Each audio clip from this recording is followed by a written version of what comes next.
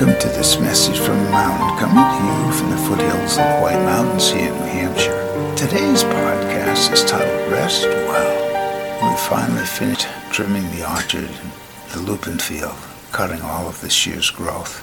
And now the field's at rest for a nice winter's sleep. And it's good for the land. The seeds will get themselves ready to sprout again for next year with new growth, plus the old plants will come up through after the snow's gone. Gives us something to look forward to. But it's a time of year where a lot of the projects that we've had for the last few months in our area particularly are put to rest. Outdoor summer projects. And new projects will come along for the winter. Different things that we might want to develop inside. Goals, whatever it is. There's always the opportunity to find something new, to set a new goal.